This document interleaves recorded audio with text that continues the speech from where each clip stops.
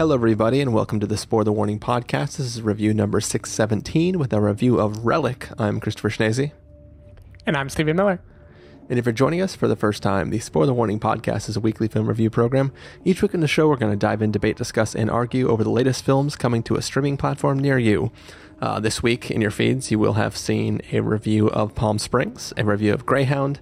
We have this review of Relic, and then also we will have a review of First Cow, which we are doing last, even though first is in the damn title. Yep. And we both watched it first. That is true. But yeah, so this film, Relic, is one that, we've seen some murmurings around. We've seen some tweets and stuff that, whether hyperbolic or not, we're equating to some other films that I've somehow been able to force Steven to watch. So since we were doing a marathon session of films this weekend, I was like, man, we got to do this new horror film. It's going to be spooky, and it's fun to make Steven watch scary things. So can we please do it? And I think eventually, after seeing enough positive chatter around the film, I think you finally came around and decided to do it. And by the way, we also watched other films that we are not reviewing this weekend.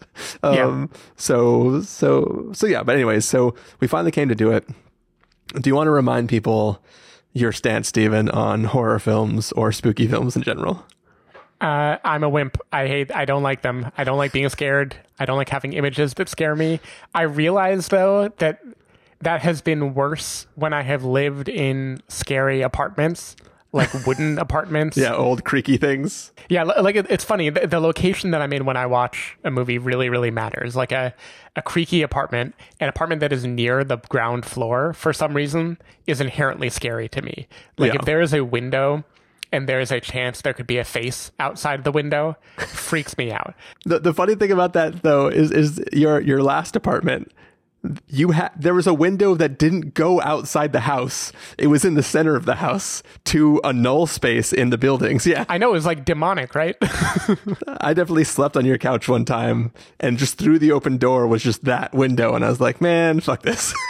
It's creepy. Yeah, it's creepy. And I've had long hallways before too, which are just inherently scary. Like my last apartment that was above the music venue, it was above a music venue, so there were noises all the time. The people who worked there would be routinely there till like 4 a.m. So there'd be creaking, walking around, doing things. It was haunted by rock. Yeah, it is wooden. It was old. It was this like Edwardian home, so like everything creaked. And it was a kind of lengthwise apartment where it was long and like had sudden kind of corners left and right, and if you walked through it, you basically like went through a long dark corridor.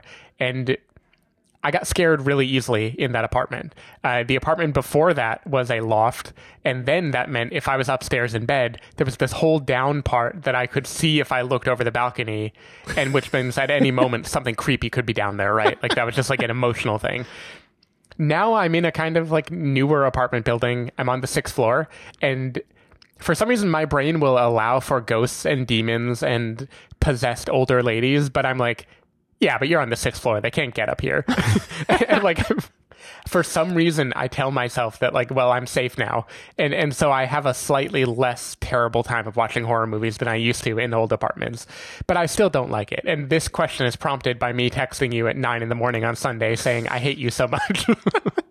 That was the best thing, because I just turned to Jamie and I was like, I think Steven's about to watch Relic. She's like, why? I was like, because I just got a text that says, I hate you so much. What I hate too is like, there are other movies that people are talking about that we did not review this weekend, like Old Guard. Like, yeah. I don't know why I rolled over on Relic so quickly. It was mostly just because you like pain. You in this time of quarantine, sometimes you just need to hurt yourself to feel. Yeah. Well, I felt like it would balance First Cow. Like, it is quite the opposite of First Cow. Yeah. This is last cow. It is weird when Grams was like, I taste London in these cookies. History is coming. You just have to wait. All right, Steven. Well, what do you say we get into a review of Relic? Sure. We're going to take a listen to the trailer for the film, and then we're going to come back and give you that review. When was the last time you spoke to her? It's been a few weeks. Gran? Mom? Mom! She called me a few weeks ago. I think she was scared. She thought someone was coming into the house.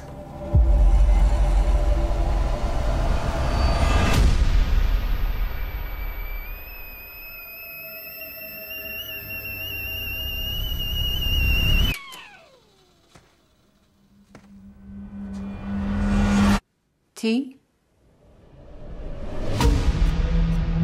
Do you know where you were, Mum? I suppose I went out. What's this? I was on the property when your grandfather inherited it. His mind wasn't there in the end. You can't put Gran in a home. She can't live on her own anymore. She has to be watched. Everything all right, Gran? I thought this was where it got in. Who? Whoever was coming into the house.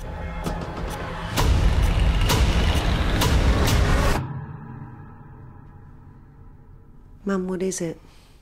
It's here. Under the bed. There's nothing under the bed, Mum. Will you check for me?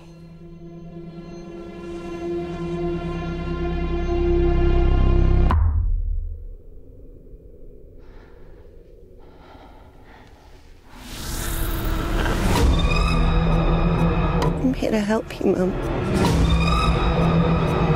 I can see you.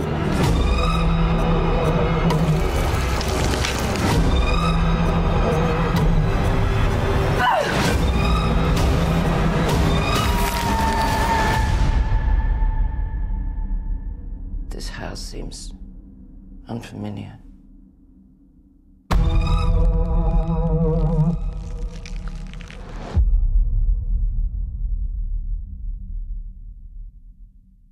All right, so that was the trailer for Relic. It is basically, at the start of this film, a mother and daughter pairing are going back to see the grandmother of the family because she has walked away from home and is sort of missing at the time. And it's sort of about them coming to visit the grandmother in her deteriorating condition and trying to get her settled back in and to hopefully regain some normalcy. Stephen Miller, what did you think of Relic? So as the trailer was playing, and we are listening to the trailers live while you, the listener, are listening to them, I went and had to check my apartment because it is too dark, and I have a divider between me and the rest of the living room, which is fraught, as I've established, because an area where I could peer around a corner and see an old lady sitting there. Don't want to touch that, Or not a fan. Standing there facing the other direction, even scarier than just sitting there. Yeah, and it is nighttime when we are recording this. Lucky for me, the trailer is scarier than the movie, which I think is true for most art horror films of the last few years. This movie, I think, did not really frighten me that much, and because of the time I watched it, I never felt that at risk of being pushed over the edge. Don't get me wrong, there were scenes where I really didn't want to look at whatever the camera was going to pan to next. One takes place under a bed that did not fill me with joy at all. But overall, I survived the movie okay, and I was able to watch it confidently enough to mostly enjoy what it was doing. You read the synopsis of this to me before we started recording. I had not read or seen anything. I think all of the movies, except for First Cow, I had not seen a trailer for things we're talking about this weekend. And I'm glad I didn't, because I think just piecing together the theme of this movie, that was enjoyable. It's a thing that horror does well. And this is territory that horror films, even that you have forced me to watch recently, have tread, right? The Visit comes to mind, right? The fear of elderly relatives and The sense that an elderly relative might be slowly losing it, and the terror that comes with that of like, I can't control this anymore. It is scary. Like, this is suddenly a person that I don't know how they will behave. Aging is here too. I think Hereditary, like, if the name Hereditary had not been taken, that would be the name of this movie. Like, it is clear with the 3 generations of women that this movie is about that, right? And it is about like the legacy of death and mortality that haunts the floorboards, that haunts the house, and what it does to people who are still living in it. And I thought the metaphors were at times pretty beautiful, at times kind of on the nose, like very, very obvious. And yeah, it did okay. I think this movie feels redundant. I feel like the combination of The Babadook and Hereditary make me not feel that this movie is doing anything particularly new. Yeah. I like some of the visuals. It actually reminded me of there was a short, animated short this year called Memorable, I think it was. There was a French one. I don't know if you watched the Oscar-nominated shorts. I didn't see him this year. Okay. Well, that was a French short about a person who is losing his memory, and it is kind of representing how life looks from his perspective.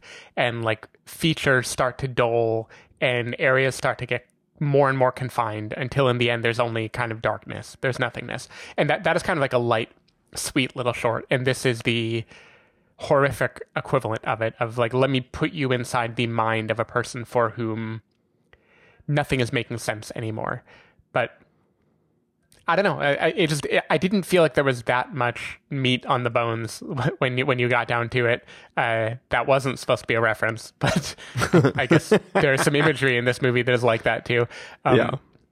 It just kind of felt like it was a thoughtful rumination on the idea of mortality and how that might be terrifying.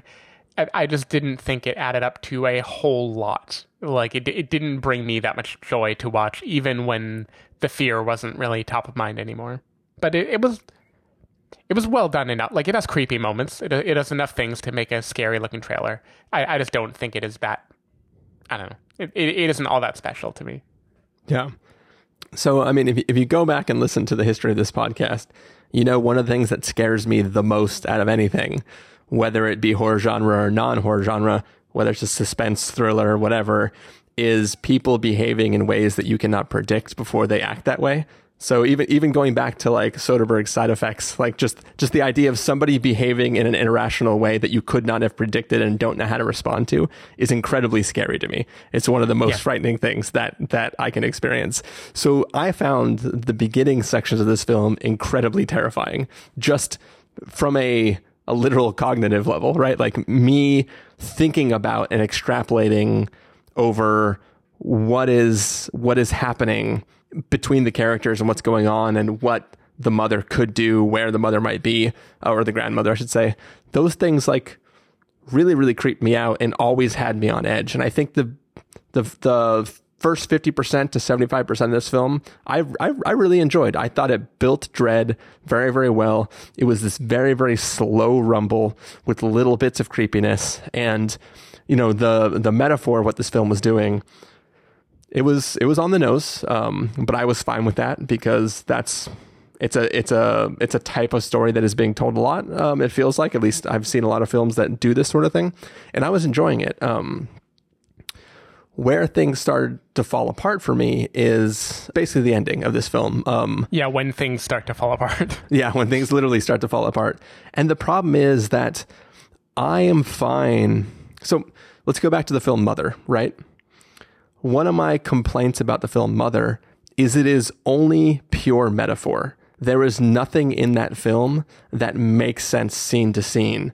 But because it is literally taking direct stories from the Bible and translating him into something that's visually interesting, and I can follow that thread, I'm like, oh, fuck, I know what this is doing. It's literally just telling this story, and now it's telling this story, and now it's telling this story. And it didn't feel like a cohesive narrative that would have worked or made sense if there was no Bible, right? Like, Mother works because it is showing actualization of the Bible. And I think that Hereditary, the film Hereditary, is all about how the mental state of the characters affect the family as a whole, and the dynamics between the emotional state of motherhood, being a child, and sort of those interactions. There's a lot of complicated stuff that film's doing, but eventually it stops being the metaphor for that and becomes actually a story about demonic possession, right? It uses the metaphor as a way to branch off to tell what is its own narrative.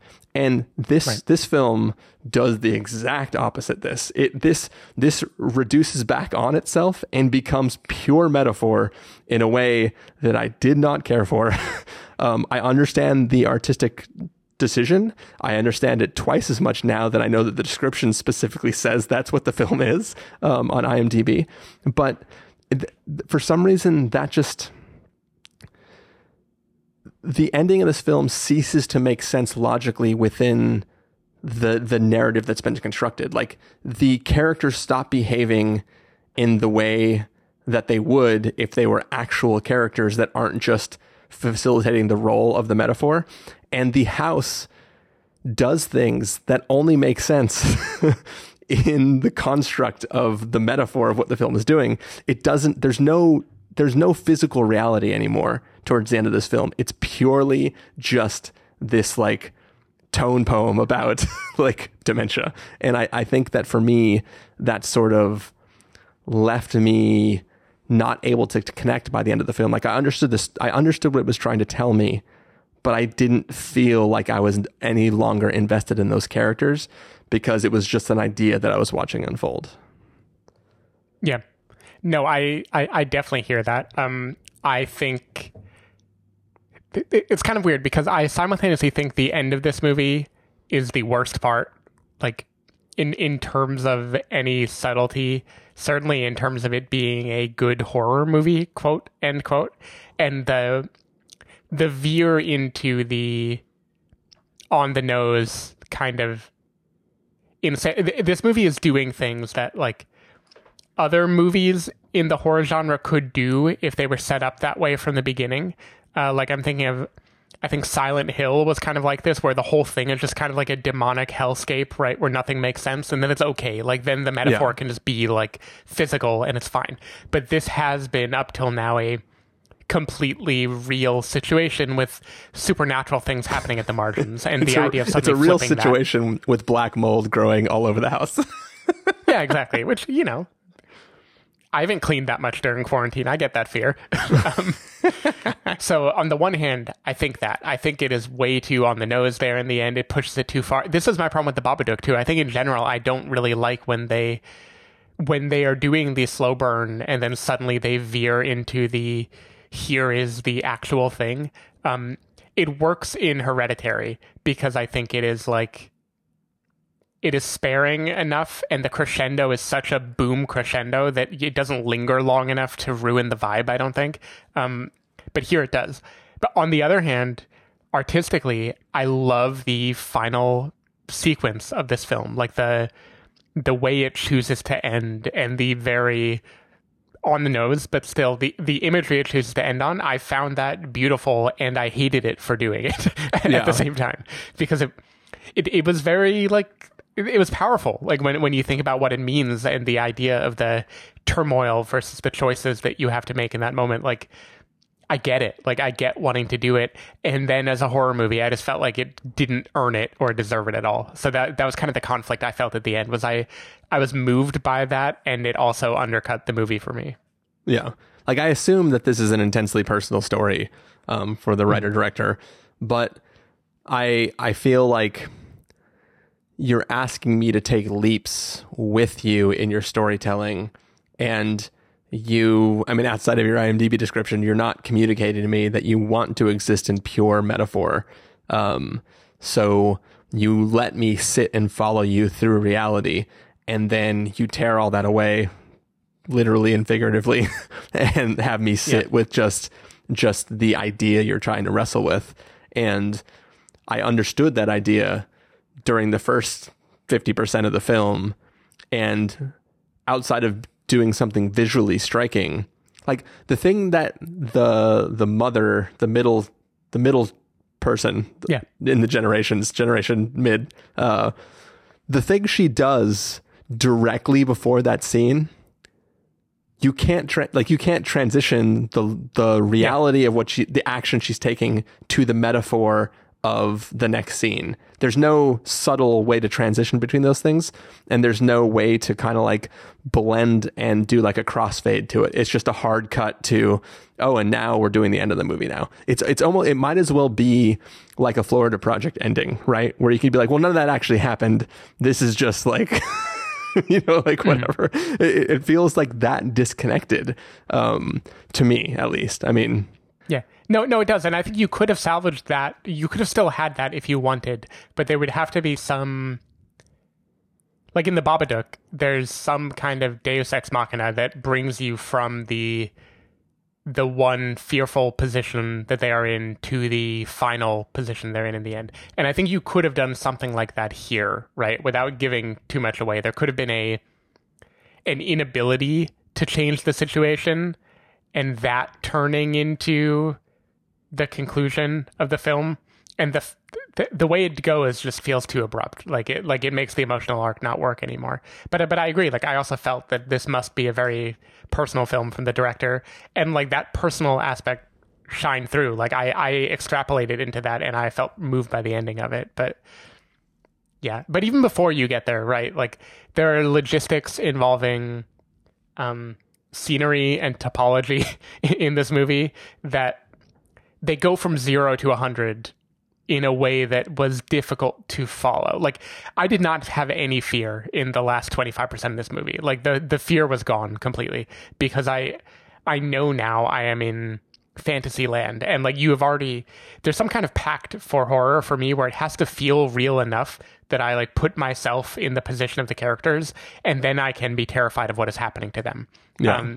And the moment it veers over into, well, I could never be in that position, the fear just goes away. And that was the final 20 minutes of the movie for me. Agreed. I do want to say though that I think Emily Mortimer makes a good horror heroine. Like she's the mom in this movie. Yeah. And I feel like she has a good mix of, she's like very likable, and I don't know, there's something about being the right protagonist where you have to really care about them, but then also believe that they are feeling agitated and wanting to be out of there. And I think the empathy like works for her. So I'd be happy to see more horror movies with her, to the extent that I'm happy to see any more horror movies ever, which is not very. There will come a time, it might be like 5 years from now, where you're going to be begging for us to review more horror films. I don't believe that will happen. Cool. Well, should we get to our verdicts for this? Sure. All right, Stephen Miller, if you're going to give us a must-see, recommend with the caveat, wait for rental, pass with the caveat, or a must-avoid, what would you give it? So it's a little counterintuitive, because I've had more negative things to say about this movie than Greyhound, which we just reviewed. But I do think there was enough beauty in this movie and imagery that is still lingering with me to push it up to a recommend with a caveat, in that I think the story it wants to tell is quite lovely, and the tension it builds for most of the movie is pretty good. And it does have just a few images that really like stick in your craw, like things that I remember very vividly now. And so I think it communicates what the director wanted to communicate. And for that reason, I think it is worthwhile. Caveat, I don't think it is that successful as a horror movie. And it does become a little bit generic in most of what it's trying to do. So I don't know. I was still completely happy that I watched it, which is actually rare for horror. But there's enough loveliness there to make me enjoy the ride. Yeah, this is personal preference, but I'm going to give it wait for rental. There is some visually interesting stuff in the story, and I understand the beauty of what it's trying to do. I was off-put by the lack of committing to any sense of reality in this world. And that sort of, like, once again, this is personal preference, but it rubbed me too much the wrong way. And because I was jiving with this film so much for the first half, maybe 75% of it, it made the ending really kind of just, it was abrasive to me. Mm-hmm. It's like a little bit of black mold growing in my brain. Yep. Cool. Well, that is going to be the end of our review of Relic. Stephen Miller, people want to find you throughout the week. Where can they do that? People can find me at twitter.com/sdavidmiller or sdavidmiller.com. People can find me at ChristopherInRealLife.com or Twitter.com/ChristopherIRL. You can find the podcast over at thespoilerwarning.com where you can get a bunch of the back episodes of the show. If you want to subscribe to the show, you can do so in Overcast, Stitcher, Apple Podcasts, or wherever podcasts are found. If you want to know when the episodes go live, you can follow us at Twitter.com/spoilerwarning, Facebook.com/thespoilerwarning, or Instagram.com/thespoilerwarning. If you want to get a hold of us directly, you can send an email to fans@thespoilerwarning.com, or you can use the contact form on our site. Music for this episode will come from the soundtrack to Relic, so hopefully you are enjoying that. We only have one more review to get to, so we are going to rush off and we're going to do that. That's a review of First Cow. We saved the first and the slowest of all the films for last. Yep. We'll see you in just a moment. Bye. Bye.